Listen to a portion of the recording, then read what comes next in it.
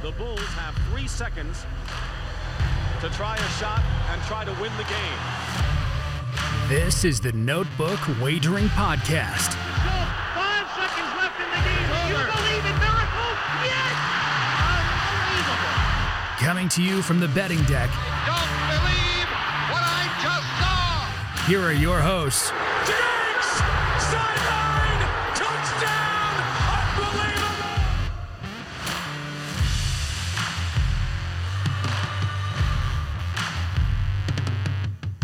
What is up? Notebook Wagering is back here from the Salisbury Studios, sitting in studio with Smitty, and we've got our Pittsburgh faithfuls, Matty, Nails, and Jason on Zoom. What's going on, Smitty?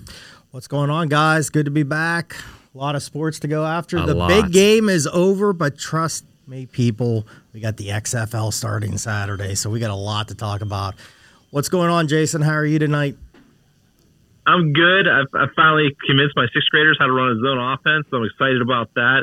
And trying to get into some college basketball here. Got my hockey bets in early, and just trying to get through. We got a nice little, the XFL's coming. We're getting close to March Madness. A lot of good things going on. Hey, Jason. How about you, Maddie? How are you doing? Real quick, Maddie. Jason, you got to bring in tonight just a little bit, like maybe 2 minutes of hockey, because someone already just texted me and said, are you going to talk hockey tonight? So, Jason, 2 minutes. Maddie, go ahead. Hey, no problem. So, yeah, work has finally kind of leveled off a little nicer here for myself. And this week I dug into golf a little bit. So we can talk a little Genesis Invitational. Great field. I had 2 bad weeks in a row after 2 great weeks in a row. So let's see if we can turn it around. All right, before we get to the Super Bowl recap, Jason, I hope your team you coach wears orange jerseys and they call you Coach B. Little Bayheim zone action. No, we play the Merrimack zone, which I can get into, but we're struggling against the 2-3. We need to get a little clinic on how to break it down from Mr. Bayheim, so we're going to work on that, though. We're getting there. All right, well, keep us up to date. We always like hearing what the kids are doing. All right, let's get into the Super Bowl recap. I'll say as a general blanket, if you listen to our show, you definitely came out positive in your sportsbook account. I went 6-5 out of my 11. I got robbed out of a couple plays, but I still ended up with positive money. I know a couple plays Jason and Matt hammered a couple plays to a T, and then Smitty as well. So why don't you guys just kind of roundtable it, and then I'll finish it off and quick thoughts, and then we'll move on. Yeah, I'll go real quick. I thought it was a good game. There was a play at the end that a lot, it's kind of the big conversation, but again, everyone's going to have a different opinion on that. One thing that I thought was kind of strange was Philly not trying to run the ball like I thought they were going to try to run the ball. I know Maddie really brought that up, but another person I talked to that was betting Philly, that's all he talked about was how they're going to pound the ball, and they really didn't. I don't think they could. I don't think they tried. I mean, I think they just went in a different direction. And yeah. I mean, Hurts played a fantastic game. Luckily, Gainwell hit me a little bit with some props there. But I thought it was an exciting game. I thought the Super Bowl was very, intriguing both ways, a lot of action, came down to the end.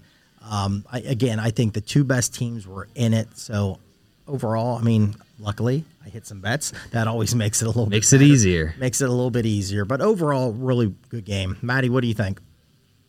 See, I'm not as high as you guys, and it's not even because I had money on Philly. 3 plays basically changed the whole game. The fumble, the ghost fumble, a la Cam Newton in the year that they got smoked, the long punt return, and, of course, the call at the end. So, Mahomes got the MVP. Look at his numbers. He played good. He didn't have to play great. They just couldn't. The Eagles' defense was the whole key. They were a no-show. 0 pressures. I mean, he had all day. You saw he's gimpy. He still ran for, I don't know how many yards, 40-some yards. How do you allow that to happen? Kelsey still got his again. Poor game plan. I'm not sold on that Gannon guy, and now he's the coach of Arizona. Man, good luck out there in the desert. Matt, can I kind of devil's advocate? So obviously we saw that Mahomes only had 188 yards, 2 touchdown passes. He played a pretty perfect game, and the only reason I say that, obviously, Jalen Hurts was on the field twice as much. So, now, and I'm not taking anything away from Jalen Hurts. Like, outside of the fumble, he played, as flawless as you could in the Super Bowl in the biggest stage of his career. Like, that was incredible. So tip my hat to him. He beat guys in the air, which we said was going to be his challenge, and he rose up to it. So, with that, full respect, but Pat Mahomes only played half the amount of time and still put up 188 and essentially was perfect. I think if they play equal amount of time, his stat sheet obviously is going to be way better. So while I do think Jalen Hurts earned the stats he did and they were good stats, I think people are kind of downplaying Mahomes as an MVP. He did perfection for the time that he was on the field. Yeah, I'm not downplaying that at all. Sure. I mean, he definitely was the MVP, but he didn't have to make any. He didn't have to force any throws. No, he was stress-free. Tough throws. Everything was just so easy. It was just a horrible game plan by the defense. Like I said, I mean, your front four, who almost set a league record for sacks, had none. And then you decided to not even bring an extra guy to try to get home and get him off his spot. Just foolish. It was just a bad game plan. The offense was great. If you liked fun offense, you saw it. I mean, it was a good game. I just think 3 plays kind of scripted it all, and then, like I said, the Eagles no-show D, killer. Hey, Matty, you said the game before when they played Cincinnati, you were kind of upset with the same situation, that they weren't really bringing the heat to Mahomes with that. At that time, the ankle was a lot worse than it was probably in the Super Bowl. Now, again, you saw it again. So it is kind of a head-scratcher a little bit, like why these teams didn't try to get a little bit more pressure on him, especially right before the half there. You saw he got tackled, got hurt. You saw, we were kind of talking, is he kind of staging it up a little bit for the TV a little bit on that? Now I did see something yesterday that they had a mic on him. He seemed like he was in a lot of pain. And then he came back and he looked okay. Did they give him a shot at halftime? I don't know. But it kind of goes back to, like I was saying, what you said with the Cincy game. They did not really bring heat. I was really surprised on that too. I did not think they did enough coming after him. Now, that was one bet I did hit. I did the under 5.5 sacks just because I thought they were going to be in a shotgun. He would get the ball, get rid of it really fast. Also then with Jalen Hurts, I thought he could scramble out of the way a little bit on that. So that was a good play by me. Yeah, I think the only sack of the game, now don't hold me to it because I didn't look, was Hurts ran out of bounds one time, and it counts as a sack. That's it. There was really no pressure on either side. Frank Clark did play pretty well. He got after him and moved Hurts off his spot. But, yeah, the defenses were just lackluster. Maybe they're tired. Who knows? And, yeah, Smitty, good point, because if you're Philly, how did you not watch the film when Cincinnati played KC? And look, KC lost, or since he lost to KC, why not change it up a little bit? Nope, they did the same exact thing. Guess what? You lost to. Jason, what's your thoughts? It was kind of the nature of their defense, though. They were kind of staying true to their character. I think what they lacked was any wrinkles. And I think Kansas City kind of knew what they were dealing with because Philly wasn't really showing much that they didn't show all year. They really couldn't figure out a way to attack Wylde. The right tackle for Kansas City was probably the worst offensive lineman in the game. That's somebody who I thought they were going to go after and kind of put on an island. Didn't really see that with any of the fronts. I mean, they put Reddick over him a couple times, but he had help. And Kansas City was pretty diligent about making sure there was someone over there to help him whenever they got in obvious pass situations. But, I just think you saw Kansas City make nice adjustments in the second half. And you saw Philly kind of play out their script still. And like Q said, Kansas City played a perfect second half. I think it was 4 of 4 for scoring touchdowns, right, on their drive. They only had the ball 8 times. Yeah. They usually average about 10. So, I mean, Eagles dominated the ball. They played their first half. They played exactly how they wanted to, so I could see why they didn't make the adjustments. But, yeah, it really came down to those 3 plays, like you said. My Eagles friends have told me that their special teams weren't great all year. And, obviously, those things get found out in those big games, especially when it's a close game like that. So I thought it was a really entertaining game. Like I said, it kind of, came down to the last possession. So many Super Bowls don't. And if they play 10 times, maybe 5.5 to 4.5. I mean, they would go back and forth. The Eagles are still a good team. Hurts was a guy I doubted coming in. He played really well. I'm still not convinced he's anywhere close to 100%, but it didn't matter. I mean, he was really well with his feet, and you saw it in that last Hail Mary. He tried to throw that ball as far as they practiced that play. Those guys know how far he can throw it. He couldn't get it there, so I wouldn't be shocked if there's something goes on there with either not necessarily a surgery, but he might have a limited throwing routine over the winter. They really need to get that shoulder right. Yeah, just to round it out, I think Nails hit it earlier, like the John Gannon going to Arizona. That's a little questionable, especially not making the adjustments. I mean, I think a lot of people hit it on the head if you listen to other sports shows. Like, they got beat on the same play twice. It just was flip-flopped. It was like they were playing Madden 23, and he just hit R2 and flipped the play. Kansas City, I think, knew that Hassan Reddick could obviously rush and do damage to Mahomes, so everything was short, like I kind of predicted it was going to be, short, quick passes, and that's what they did. You saw Kelsey kind of run that little curl route, 10, 15 feet, or 10, 15 yards down the field, and then curl and either take a inside slant or whatever. But it was the adjustments that concerned me in the second half. Andy Reid obviously makes those adjustments. I'm actually curious, though, and it didn't come out until like the day before the Super Bowl, the whole Vic Fangio thing. Like, I'm curious how that impacted the team, because they had a good defense. They got you there, and then you bring in this guy who has not been with the team at all for 2 weeks. I'm just curious, like, how in-depth was he being taken? Advice-wise, and two, like, did that just kind of disrupt the game plan? Like, did he say, hey, I think you should do this, and they kind of went away with what they did, off the jump for the whole season? It just, and it could be nothing. I just think it's a weird storyline, like you're bringing in another coach for 2 weeks. Yeah, there's some like conflicting things there. He was actually brought in to help the offense, like to basically scout their offense of what he thinks Kansas City would do, because I guess, I don't know, there's some history of Spagnuolo. I don't think they play very similar schemes. In fact, Fangio's scheme is really similar to the Eagles. So maybe he was kind of there, too, to think, he's played him a bunch of times as Denver's coach. Maybe just offer some things that they had that they've seen work. But, yeah, I mean, the scheme that Philly runs, or Gannon runs, and Fangio runs, they're kind of like cousins. So it's not too much of a distraction for that. Okay. And the reason he got the Arizona job is because nobody wants that job. No, because who wants to be with Kyler Murray? Quarterback, he's owed hundreds of millions of dollars. He's not even going to play next year. So I just want to see pictures of Cliff Kingsbury in the hot tub with those college students again.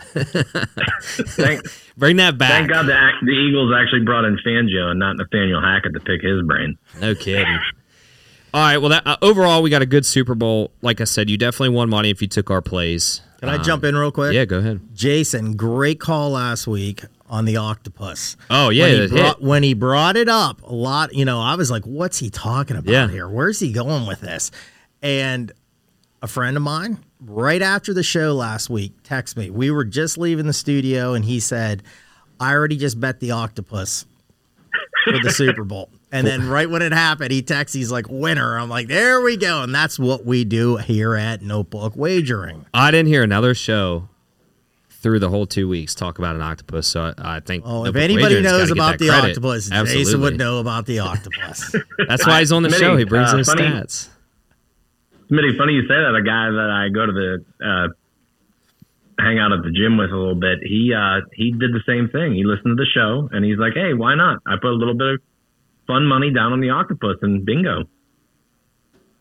Hey, winner's a winner, man. I loved it. That was great. That pumped me up so much when he texted me that. I was like, that's fantastic. I'm like, that's what we do here. We're giving out information, and we're giving people winners. That's what what sucks, though? Cam's always open to commissions, too, in case anybody out there is interested in paying that back a little. What sucks, though, is we didn't bet the octopus. I didn't bet the octopus. Shut up. No, overall, I will say, the one I should have really laid the hammer down on was the under 5.5 sacks. I wish I would have thrown a lot more on it. And the one, I'm going to be very honest, the one I was way off on, I played Jalen Hurts under passing yards. And that was not good. He went way over that. When they came out firing and throwing all the time, I was like, man, this is not going to be a winner. I can tell. And I wish I would have played. I should have listened to Matt and said with the rushing yards with Hurts. That's the one, because Matt was really big on that last week. Hey, well, here's how my day went, though. Imagine having a Devonta Smith anytime touchdown. That was brutal. And he just kind of coast out of bounds at the one. Or if you had McKinnon. Jared McKinnon had that. Well, you knew that was coming, though. Yeah. I mean, it's still hard to swallow, but you're correct. Well, you had Gainwell. He was in, and then they said his elbow was down for first touchdown if he had the first touchdown of the game. And then Pacheco, I think, had... He got in. No, Pacheco got in. Did he get in? Yeah, he scored. He got in? Okay, yeah. Okay. His was easy. He just barreled through. But, yeah, no, Matt, you're all right. Devontae, I mean, if he just doesn't stumble, that's walk in, and then, of course, down at the 2-yard line or something like that. I was hurting for you there. So, all right, enough Super Bowl talk. We've got other stuff to talk about. So let's talk a little Waste Management recap, and then we'll kind of jump into the Genesis Open, which is obviously going on right now, but you guys posted your plays on Twitter, so they count. So why don't you guys... I know a little more about the Genesis because I kind of studied a little bit more this week, but you guys break down the Waste Management, how your plays did, stuff like that. Man, I'll tell you, Matt, I'm going to let you jump. I don't even remember who I played. When it's as bad as it was for me last week, I kind of just move on. I know I had Alex Noren, my best bet, top 20. He didn't make the cut. I think Mitchell didn't make it, was there. And I had, who else? I had one more. I mean, I'm going to be better going in. I don't even remember. My notes aren't in front of me. You know, the one thing, Scheffler, again, back-to-back on it. I mean, it's a great tournament if you're not a golf fan, it's very entertaining. It's good TV. So, check it out. Scheffler again, back-to-back. I thought Nick Taylor played really well. Rahm again, right? John Rahm right there to win this one. And again, he's off to a great start this week. Matty, what did you have? Oh, last week was brutal. Again, I'm going to fall back to these guys who I'm going to put on my ship list, I'm going to say, just because we're on air. And it's Finau again. Just burn me again. But lo and behold, who checks all the boxes again this week? Finau. So that freaking bum is back in my lineups again and on my bet sheet. When he wins one for you, we're throwing you a party. Yeah, it's that X that you just can't kick, man. And that turned into Finau. But I mean, Patrick Cantlay was supposed to do well last week. Morikawa was supposed to do well last week. Both missed cuts. I mean, it was a bad week. Oh, that's who I had Morikawa to win. Thank you, Matt. There we go. Yeah, the names that didn't show. And then I do a league where you have you can only use guys a certain amount of time. And I love Max Homa this week, but I want to save him because I know I'm going to play him for the U.S. Open. And so I didn't use him this week. I should have, and he tore it up. But I'm okay out of the gate. I will give a big FU to Keegan Bradley, though, for your great start. I love your rants. They're on like the second hole. Oh, man. And he's even through 2 or something, and Matty's blowing up because he didn't have an eagle and a birdie in the first 2 holes. It is fun. It's great entertainment. Somebody last week, second hole, their other round dropped an 8 on a par 5. I'm like, hey, sign me up because I know I can do that. That sounds like Kevin Kisner for me during the Pro-Am, so I know that feeling. Yeah. But yeah, I'm on Finau this week. He's actually in an okay spot. He's going to have a big day tomorrow. I got Victor Hovland, Zalatoris, and my DFS lineup, though, is way different. But I'm okay out of the gate. Adam Hadwin was a nice round 1 play for me. So I won both my matchups, too. So I'm okay out of the gate. Yeah, I had Justin Thomas to win in top 5. Morikawa top 5. This was last week? No, this is this week. Oh, this week. Okay, yeah, Genesis Open. So jumped on him. I think he came back and played pretty well here. I haven't seen it the last couple minutes here. Matsuyama top 10. And then I did my best bet is Adam Scott top 20 because he's played well the last couple years on this. Let me tell you a funny story. Then, Jason can jump in here. So my dad last week called me and he said, why'd you pick some of the guys that you did? I'm like, hey, thanks for that. Makes you feel really good. They're crap plays and you're watching it and you're tracking it, and then your dad calls you and you're like, hey, thanks. And he said, no, seriously, why'd you take these guys? And I said, stats, looking at the numbers. You look at numbers, you look at the odds. You don't understand it. I do. Well, he kept running his mouth. I said, okay, big shot. I said, why don't we do this week?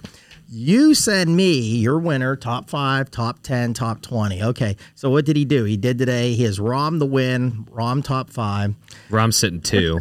I think Cantlay, is it Cantlay? He's like top 10. Yeah, I think he has him top 5. Oh my goodness, I'm gonna forget. Hoagie, he had Hoagie in there. Yeah, Hoagie top 20. Yeah, he's off to a fantastic start. So I'm like, you know what? Maybe I won't be here next week, and maybe Tom Smith will be here. So I don't know. Bring him on, special guest. See. Come on down, and you can be in studio. Hey, why'd Sounds you like we put found a golf analyst. Tom, why'd you make those plays?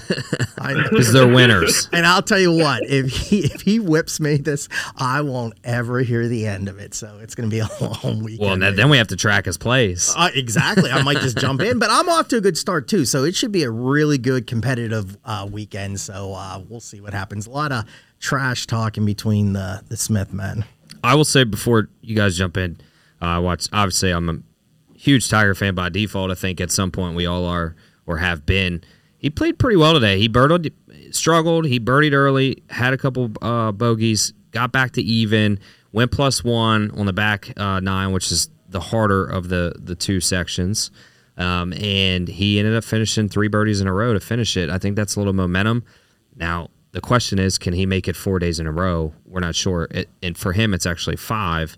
He played the Pro-Am yesterday. He did 16 of the 18, so he essentially played a full day. Played today. They have the early tee tomorrow, so it'll be interesting. But I will give the guy credit. I was just interested to see how he's playing, and he played pretty well today. He seemed focused. He had a lot of long putts, but he was getting himself into good situations, 2 and 3 putting them. Well, he played with his buddies too. He played with Rory I think that and was a Justin. calming thing. Oh, absolutely. You know, to come back in, he played with his guys today. So yeah. It was funny. You could hear Justin on the live stream. He was like, "Hey, good shot, bro. Good shot," too. Kind of chirping him, and I think that made him feel a little calm. And Justin's probably the only guy on the tour that has the ability to say something like that and not get like a scowling look. So that was a good point, Smitty. Real quick, since you guys are talking about the legend, we got to give so-called the man, the myth, the legend, Denny Bowers a birthday shout-out today, Smitty. If you need a video, I got a video of him, too. We can Denny Bowers, happy birthday. He's not real happy about it, but it's out there. It's floating around the dark web somewhere. I just called him right before came up to the studio to wish him a happy birthday. Yeah. Denny on the air. I'd give him a shout-out. On the air, Salisbury Studios and Zoom. Happy birthday. Always love talking to you, having you up here gambling with us. We'll have to get you back up here soon and hit the casino because you're good luck for old Millsy here. So, all right, we're kind of flying through this show. So we've got a couple tidbits. There we go. A couple tidbits we'll throw in there. We'll talk a little MLB, just pitchers and catchers. But let's jump into XFL. Smitty and I killed it the last time this league was going. I think I finished somewhere. It was like 15-6, and Smitty was kind of in the same area. So we're degenerates, and we study these non-NFL rejects and non-CFL guys, and we're here to win you money. So let's start breaking this down because this is where the money is. The crumbles, just like Donald Trump said, hey, get those little crumbles, put those in the bank account because they start to add up, and that's what we do here at the Notebook. All right. Let me pull up the lines here real quick, fellas. Saturday is the week 1. Let me see here. All right, so we got a couple games Saturday and a couple Sunday. So the 3 o'clock Saturday, you got the Vipers and the Renegades. Let's just kind of each team we go. It's kind of an introduction. Let's talk a little bit about the team, maybe some of the rostered guys you guys hear about, and then what I'll do is I'll throw the line and just give me a lean unless you've already made a play. Before you go, are those the 2 gangs from like Greece or whatever, the Vipers and the Renegades? Beats me, man. I don't know. We're going to do the Jets. The Jets. Here comes the Jets. I know the movie. I just don't know. Yeah. All right, so you got the Arlington Renegades, and Smitty brought up a good point. That's like the training camp is all in one facility, and it's down there, so everybody's kind of seeing each other. They're trying to maneuver practices around each other. I don't know if they're practicing kind of like the NFL does, where you play against each other in a scrimmage per se. Like I don't know how it's working down there, but regardless, the Arlington Renegades open up the season -3 favorites against the Vegas Vipers. Over/under is 37.5. Obviously, these games are going to be low scoring initially, handicapped wise, because we just don't know what's going to happen. So, Matt, we were talking off the show. I'll just throw it out there. I'm in agreement with you. I think the Vegas Vipers are kind of sneaky. They've got a really good running back in DeAndre Torrey, I believe his name, and then their quarterback, that's Perez, correct? Luis Perez? Yeah. Okay, yeah, not bad. And then I really don't defensively, like I'm not seeing really any stout guys with the exception of Matt Elam. in this league. Obviously, Matt Elam gets in a lot of trouble, so who's to say he's not there past week 1 or 2? But he's probably the most notable defender. So defensively, I don't know much. You guys might know more than me, but offensively, I kind of like Vegas's offense. Jason, why don't you dive in a second? Yeah, I think the thing with Vegas, like you said, is we saw that they might have some issues on the offensive line, and if you can't protect people, that'll be interesting. I look in that game. I'm going with Arlington just because Stoops was the head coach here last time around, 2020, actually of that team. They were Dallas then, but they played in the same spot, which is kind of interesting. And I think he's a little familiar with this process. It's kind of unique in that they pull these rosters together so quickly, and you kind of have to get their systems in. So I think he has a huge advantage. I think Vegas is getting coached by Rod Woodson. Nice little former Steeler. There's former Steeler connections all over this coaching staff. Like you said, it's a pretty talented team, but it's the first time run for them. I think it's a big advantage to have done this before. So I'm going to lay this 3 with the Renegades. Yeah, Perez, we were saying he's been in a bunch of these leagues at quarterback. Not a bad quarterback. Former Steeler, Tavis Bryant is in this. If he can stay out of trouble too, he's in there. I think I saw Vic, if I'm correct, Vic Beasley. What team was he on in the NFL? Was it the Falcons? Yeah, Falcons. Yeah, I think he's on this team too, looking at it. So, yeah, I kind of agree with Jason here. Vegas doesn't look bad, but I would take a chance with Arlington, and I would, -3, I would take Arlington this week. Matty, what do you have in this one? Oh, man, you guys are on this a little more than me. I went a little more golf. I'd probably lean Vegas this week. I think they're one of the 2 best rosters in the league with DC. I know you guys like Orlando as well, but it's too early. I'm not going to jump in this week. I'm going to sit 1 week out. Sure. I don't know how these rules are going to play out. I think anything, if you're going to look at betting, which we strictly look at here, I think you have to start looking at those 1-point play, 2-point plays, 3-point plays, even 4-point plays after a score and see how those shake out. I think you can probably get some decent plus money odds on those happening.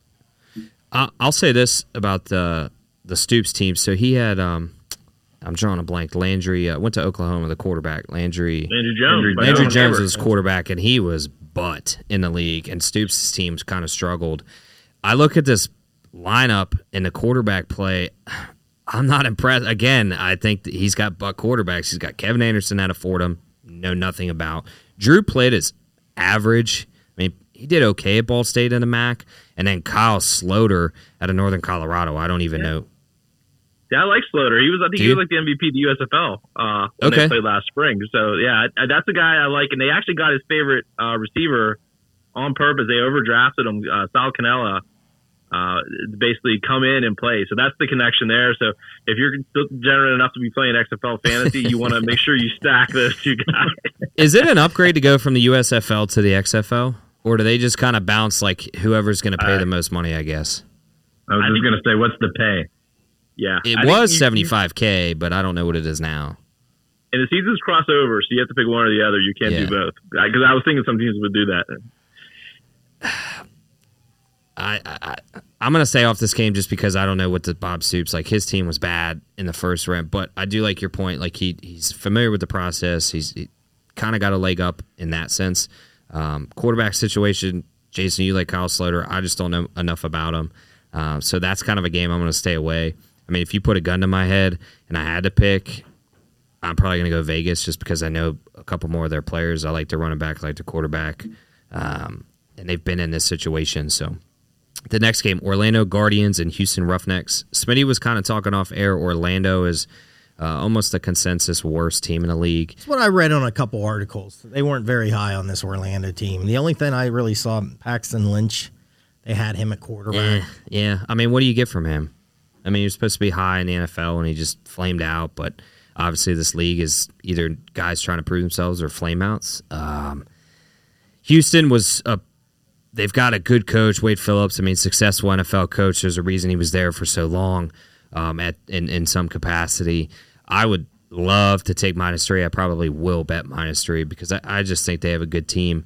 I think their coaching is second to none. And I think this is a league where if you have a good quarterback or a good coach, that is the determining factor. more so than talent overall on the team. I think you're playing solid competition. Obviously, it's not CFL quality.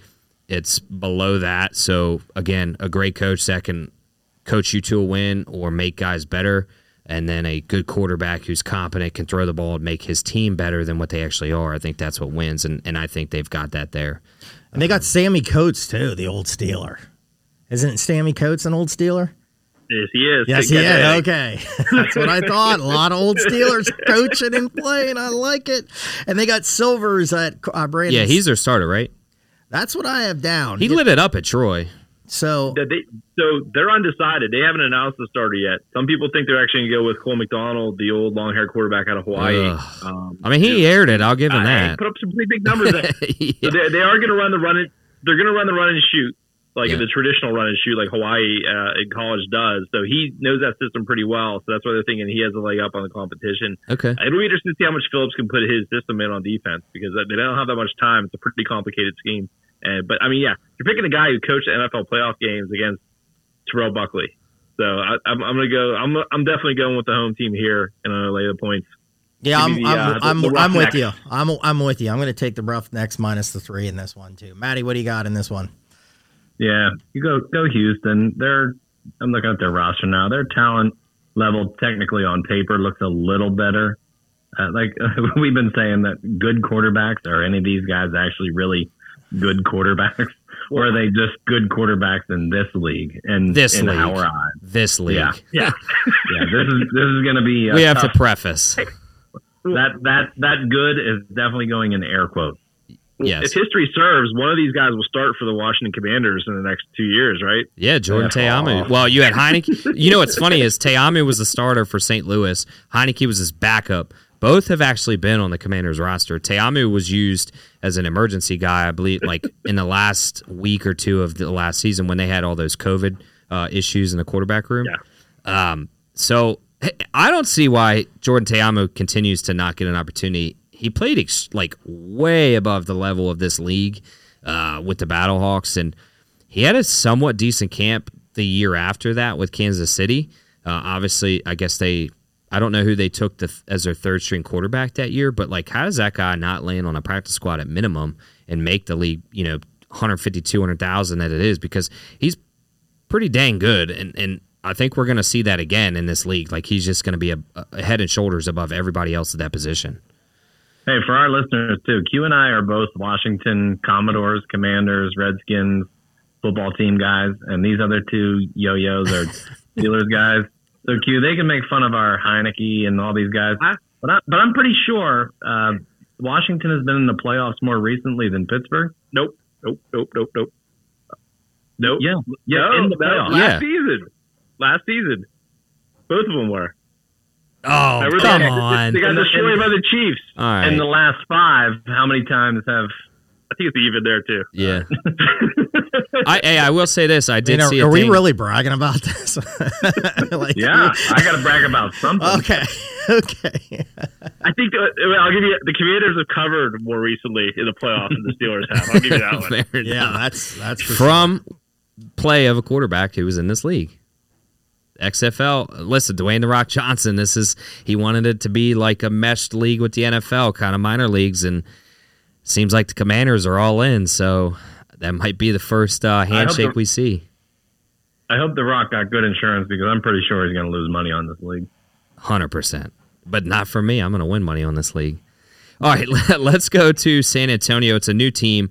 They took the franchise from the LA Wildcats, who also had a quarterback play several starts, PJ Walker for the Carolina Panthers. So they have moved from LA to San Antonio. So they are hosting the St. Louis Battlehawks, who are favored by 2.5. Over-under is 36.5. Smitty knows a little more about the Battlehawks than I do this season. He says what he's been reading in the minute amount of information you can find is they have an incredible wide receiver room, which that will pay dividends if you have guys that you can kind of throw the ball up to inaccurately or accurately, and they go get it and score for you. San Antonio is not a terrible roster when I looked at it. And again, we're prefacing, for this league, they've got a really good running back, Kalen Ballage. I mean, the guy spent 5 or 6 years in the NFL. a couple with the Dolphins, a couple with somebody else. He played at Arizona State. He's not a bad running back.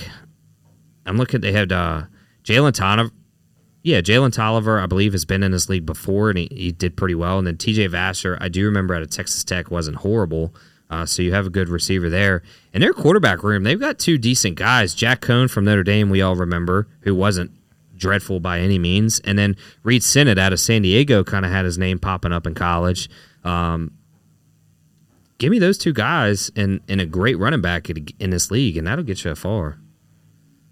And Hines Ward is the coach, correct? Hines Ward is, and you would think this team, like you just said, there is maybe going to be a smash mouth team. Hines was a very hard nosed player, and like you said, looks like maybe they're going to try to run the ball. They got some good running backs. So here I'm going to take San Antonio. I'm going to go with a little Steeler connection here. Give me Hines Ward and his team pulling up the upset here on Sunday here. So give me San Antonio plus the 2.5.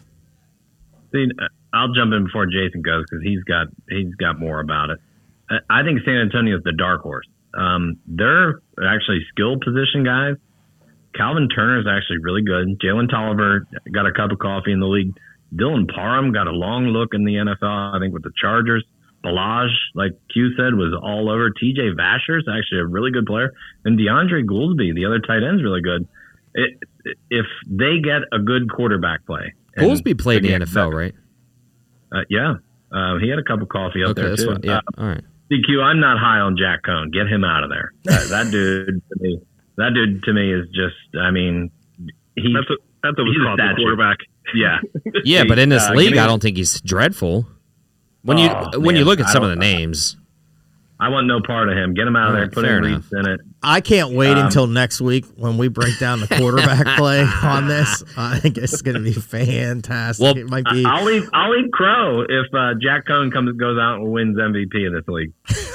I want Jason because Jason's pretty on with this guy or stat wise, like and he's on St. Louis Battlehawks. I'm presumably the starter.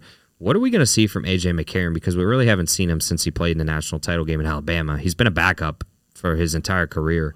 So he's kind of the biggest question mark for me.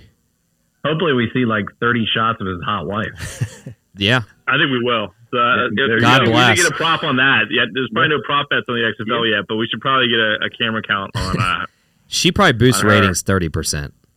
100%. Absolutely. I don't know. I mean, this guy, he was a starter in the NFL, too. I mean, he played whenever, I think, when Carson Palmer went down, and he got some decent time there. So he's probably got the most experience out of anyone in this league. Now, that hasn't done well. Like you mentioned Landry Jones, a bunch of other guys who kind of came into the league last time. P.J. Walker was really the only guy who took off. I think he took off. Actually, we're forgetting Josh Jackson, too, who played or Josh Johnson, who played in the NFC Championship game. He was a L.A. Wildcat quarterback as well. Are you forgetting Taylor Heineke? I'm not forgetting Taylor Heineke. How could I forget him? He's the backup emeritus there in Washington. But no, I mean, but he didn't get a chance to play in the XFL. Like you said, Tiamu was a starter most of the time. Correct. They were really loaded at that position. Yeah. But that's what it comes down to, right? I think if you look at teams that have been good in all these spring leagues, the teams that score points are the ones who actually win, right? You don't see any great defenses getting put together here out of these guys because if you can cover anyone, you're playing in the NFL. So, I mean, that's where I think if you can throw the football, you're going to do all right. I like St. Louis in this one just because same kind of thing. I think Anthony Beck is the coach for St. Louis. I think he's coached before in this league, and I think he coached St. Louis last time. I'm sure it may have been Hayes. But you got Hines Ward his first time being a head coach here, and the roster's not bad, but like I said, Maddie said, I can't get behind a Wisconsin quarterback at any level. I believe Anthony Beck. Give me the Battlehawks.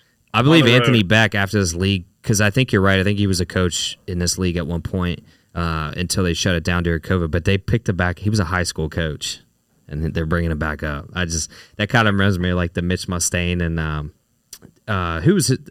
Mitch Mustaine and his coach. They were in high school together. Yes, I'm drawing a blank. Houston Nutt. That's right. Yeah. Maybe we get that again. All right, let's see the next game, the last game, best game of the weekend, right? This is. I think this is the Sunday night football. DC defense. Now, again, this was different coaching schemes, different coaches, different players, stuff like that. But DC actually had somewhat of a decent defense last time this league, attempted to have a season.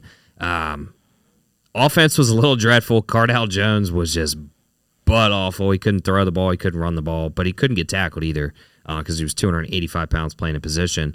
So you have Seattle coming to D.C. for the Sunday night primetime game. D.C. is minus 1.5 favorites, over under 36. I think it's going to be low scoring. I think all of these are. Even though Seattle, I think, probably has a better roster, I'm going to give D.C. Probably my money at the minus 1.5. I think D.C. is one of the few. It was L.A. and D.C. actually packed the house and had the best attendance, and St. Louis had a good attendance. But I think for Seattle to have to come across the country for the first week, DC's, they were stacking, Audi Field. They were notorious for the beer snake, things like that. Like, those guys are going to be there. It's going to be loud. And I think DC in a low-scoring game is going to win like 17-14, something like that. I kind of like Seattle in this a little bit. I'm looking like losing. Haslett's the coach. Is it Ben DiNucci? Did he play with the Cowboys? Where did he go to college? Was he at JMU? He was at he won Pitt? A national title. Former Pitt Panther. Former Pitt Panther. Okay. Yeah. Yes. Okay. So there we go. Pine Richland. Pine Richland. Pine Richland. Great program up there. Everybody take a drink anytime Pine Richland's mentioned. But you got him, Josh Gordon's on the team. Now, if he can stay out of trouble, there you go. You got Josh Gordon. Brendan Knox, I think, a running back out of Marshall's also on this team. So, no, I think this could be a really good game. This is a good Sunday night game if you're really diving into the XFL here, people. This is probably most equivalent to like a good college game. Yeah, this is a good game. I'm going to take Seattle because I always take against the DC teams. Matt, anything? Nothing? Jason? Yeah, give me DC. With Eric Dungy at quarterback, Puka Williams, Raquel Armstead running the ball. They're going to run the Navy veer. They might have even brought in Medhurst to come over and take a little look at that offense, man. Do you think Dungy's the quarterback? Forget Seattle, man. You already know what's his name. Josh Gordon is up there smoking so much weed and knows laws. So if they have any kind of testing, he's done by week 3. Oh, that's a great over-under. I'm going to listen. I'm writing that down right now in the notebook. Josh Gordon gone by week 3. I don't think Dungy's going to be the starter either. I think it's going to be Te'amu. Love it. Yeah, I would think so too. Who did you think it was? Jordan Te'amu. Yeah, they went and got Te'amu because Dungy and King weren't getting it done in practice. So that was kind of like an emergency grab. So yeah. I definitely think he'll be the starter. But yeah, there are a couple guys are out for them, I think, the wide receiver position. So oh, Lord. That's why. Where'd you find that out? Because I didn't see any of that. What's it called? KD Cannon from Baylor is one of the guys that's out. There's another guy I recognize from last time was actually a pretty good player. It was Jazz Ferguson. So they're going to try to run the football, and that's, I think, problematic because you can't run the ball. Like, there's no way these Lions are ready to block people and be any way efficient. Like, that's one thing you notice in these spring leagues. They run the football much better as the season goes on because guys kind of get into the flow. It's much easier to pass block out of this because defenses probably aren't too complex yet. It's usually mostly 4-man rushes or maybe 5-man rushes. So you can definitely throw the football a little bit. So, yeah, I like Seattle because of that. I think they've got some decent receivers. I don't know about Ben DiNucci, though. I'm a little questionable. But, I mean, he was last seen covering for the Cowboys on a Monday night game. So I'll take him there, even though, like you said, NFL retread is not really doing too hot in these leagues. Hugh, the reason you couldn't find any injury reports is because you have to go – this league's so outdated. You got to go back to, like, Alta Vista and search on there for freaking injury reports. What I need to do is being that I work in D.C., I need to go drive up, like, to the team office and be like, just give me inside information. I will give somebody a cut, but we need to get this information because I just could walk right in and just go to the trading room and see who's there and be like, hey. I could probably wear like my uniform and they'd be like, oh, he's just part of the staff. He's coming in. Well, the best thing is every week we can do the Josh Gordon update from Maddie's bet. Yeah. He's out of the league in 3 weeks. I can't wait. Got it down. Sorry, I hope he's gotten his life back on track. I hope. It's been 9 years. I know. It's not like it was just like last year or whatever. Like his best season was 2013. Like when I saw that, I was falling on my chair. I was like, that saga has been going on that long. It's just like he's been suspended for most of it. I think he's been clean for most of it, to be honest with you. I just don't think he's very good anymore because he's too damn rusty. But yeah, he's kind of reminds me of like the lower rated Ricky Williams per se. Like had all the talent in the world, could be at the peak. 2013, Ricky had a couple unbelievable years, and then it's like, nah, I'm done. I'm smoking weed. I'm out. And then he tried to come back, and then it didn't work. Like that's what it is. So that'll be interesting. I'm going to be seeing if there's a J sighting. I mean, we saw NFL playoff coach vaping on the sideline, so it's not far-fetched to be like, let's get a camera on Josh Gordon and see if he's got a vape pen and maybe test that substance. So that's something I'll be watching, but it should be a good game. I'm telling you right now, I will have tickets on the Defenders -1.5, and I will also have a ticket on the Houston Roughnecks, and then I will have a third because I will tease them and be the teaser king of this league. I don't even know if they'll let me tease it, but if they do, I'm teasing it. Oh, you know I'll have some teasers in this league if my site. XFL teasers may be a new level of degeneracy. Listen, it's a good insurance policy. Listen, it's nothing bad at all. When you're betting an all-star game, then you got some issues, and I guarantee you're staring at 4 guys that have gambled on an all-star game here or there. So don't worry about it. Smitty's waited 3 days for a Romanian. Smitty's waited 3 or 4 days for a payout from like a Romanian basketball game. So. There's low levels, and we're not quite there yet. They're not the quickest cashing those tickets over there. All right, let's kind of wrap this up. Let's just talk a little bit about Major League Baseball pitchers and catchers. A little hockey. We got to get at least Jason 1 minute on the hockey. Jason, why don't you do hockey, and then we'll just end the show with baseball. So the thing with hockey right now is if you're betting on hockey, and you should be, dogs are hitting. Look for some big numbers here. Like, you're getting late in the season, you're getting the dog days. Teams are beat up. Nobody has any cap room, so no one can make any trades. So they're kind of playing guys from the minor leagues. You see a plus 200 number on a team at home, or a team that's played against a team that's maybe played 2 nights in a row. Don't be afraid to go out there. Don't be scared of it. But also try to recognize that there's some teams that are just done. The Chicago Blackhawks they've picked up their T-shirts. They are toast. You can fade the Blackhawks pretty much from here on out. They may get you once or twice, but they're not going to get you. Other teams like the Buffalo Sabres are getting very interesting, as they usually have a nice healthy number. They score a lot of goals. They can't play defense. So if you play them against a team that doesn't score too well, they're good. The Red Wings are a very interesting team. They usually have a nice plus number next to their names. San Jose is a team that should be calling it quits for the season. They're probably going to make a bunch of trades, but before they do that, they're actually playing some pretty good hockey. They had a tough night against the Penguins the other night, 3-1. I think on expected goals, though, I think that was an even game. The Penguins goalie kind of just stood on his head. But the Sharks have value right now until they make it. When you see Timo Meier get traded, then you're off the Sharks.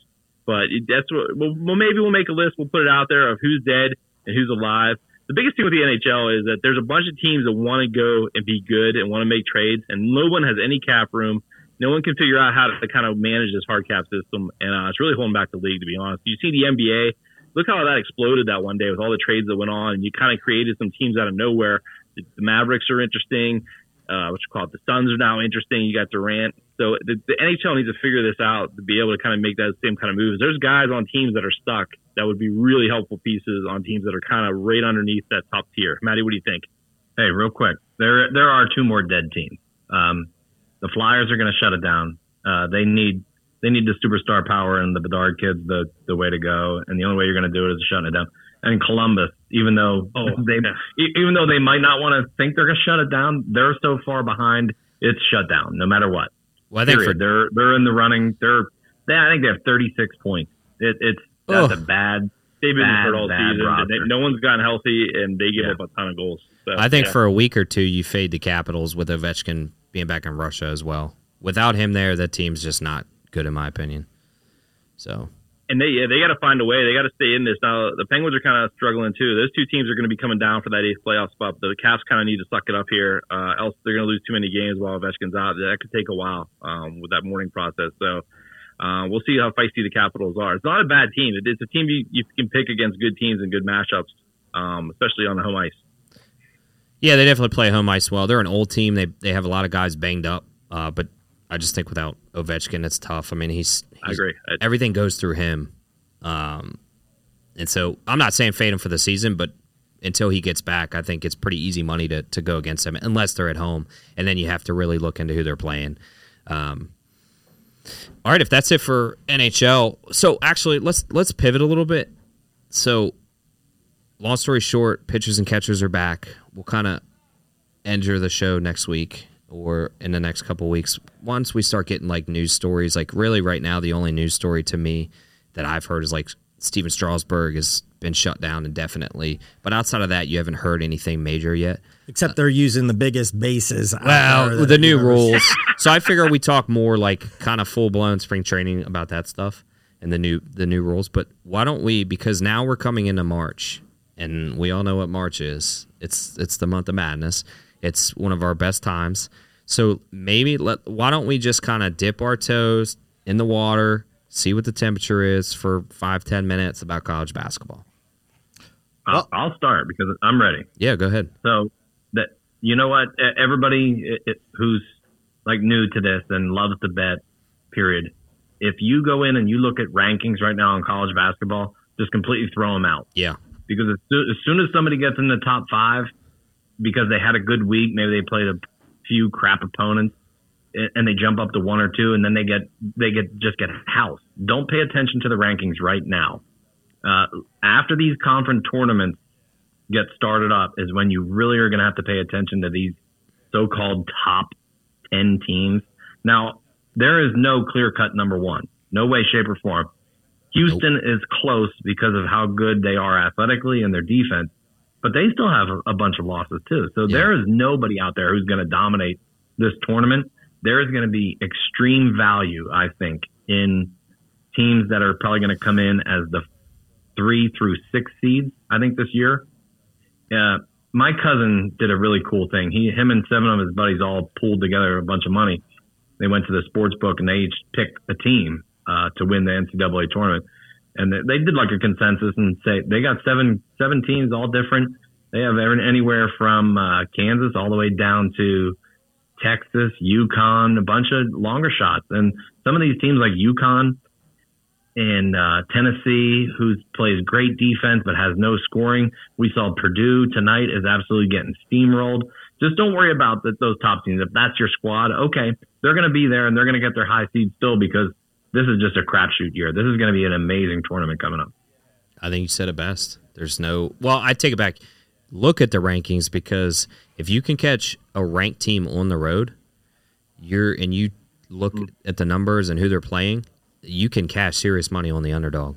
Well, that's been hidden all year. It's like 67% or something like that. Yeah, these ranked teams going into an unranked team. And, I mean, you saw it again last night. Indiana went into Northwestern, and Northwestern got a big win. And that team's going to be in the tournament this year, playing extremely well.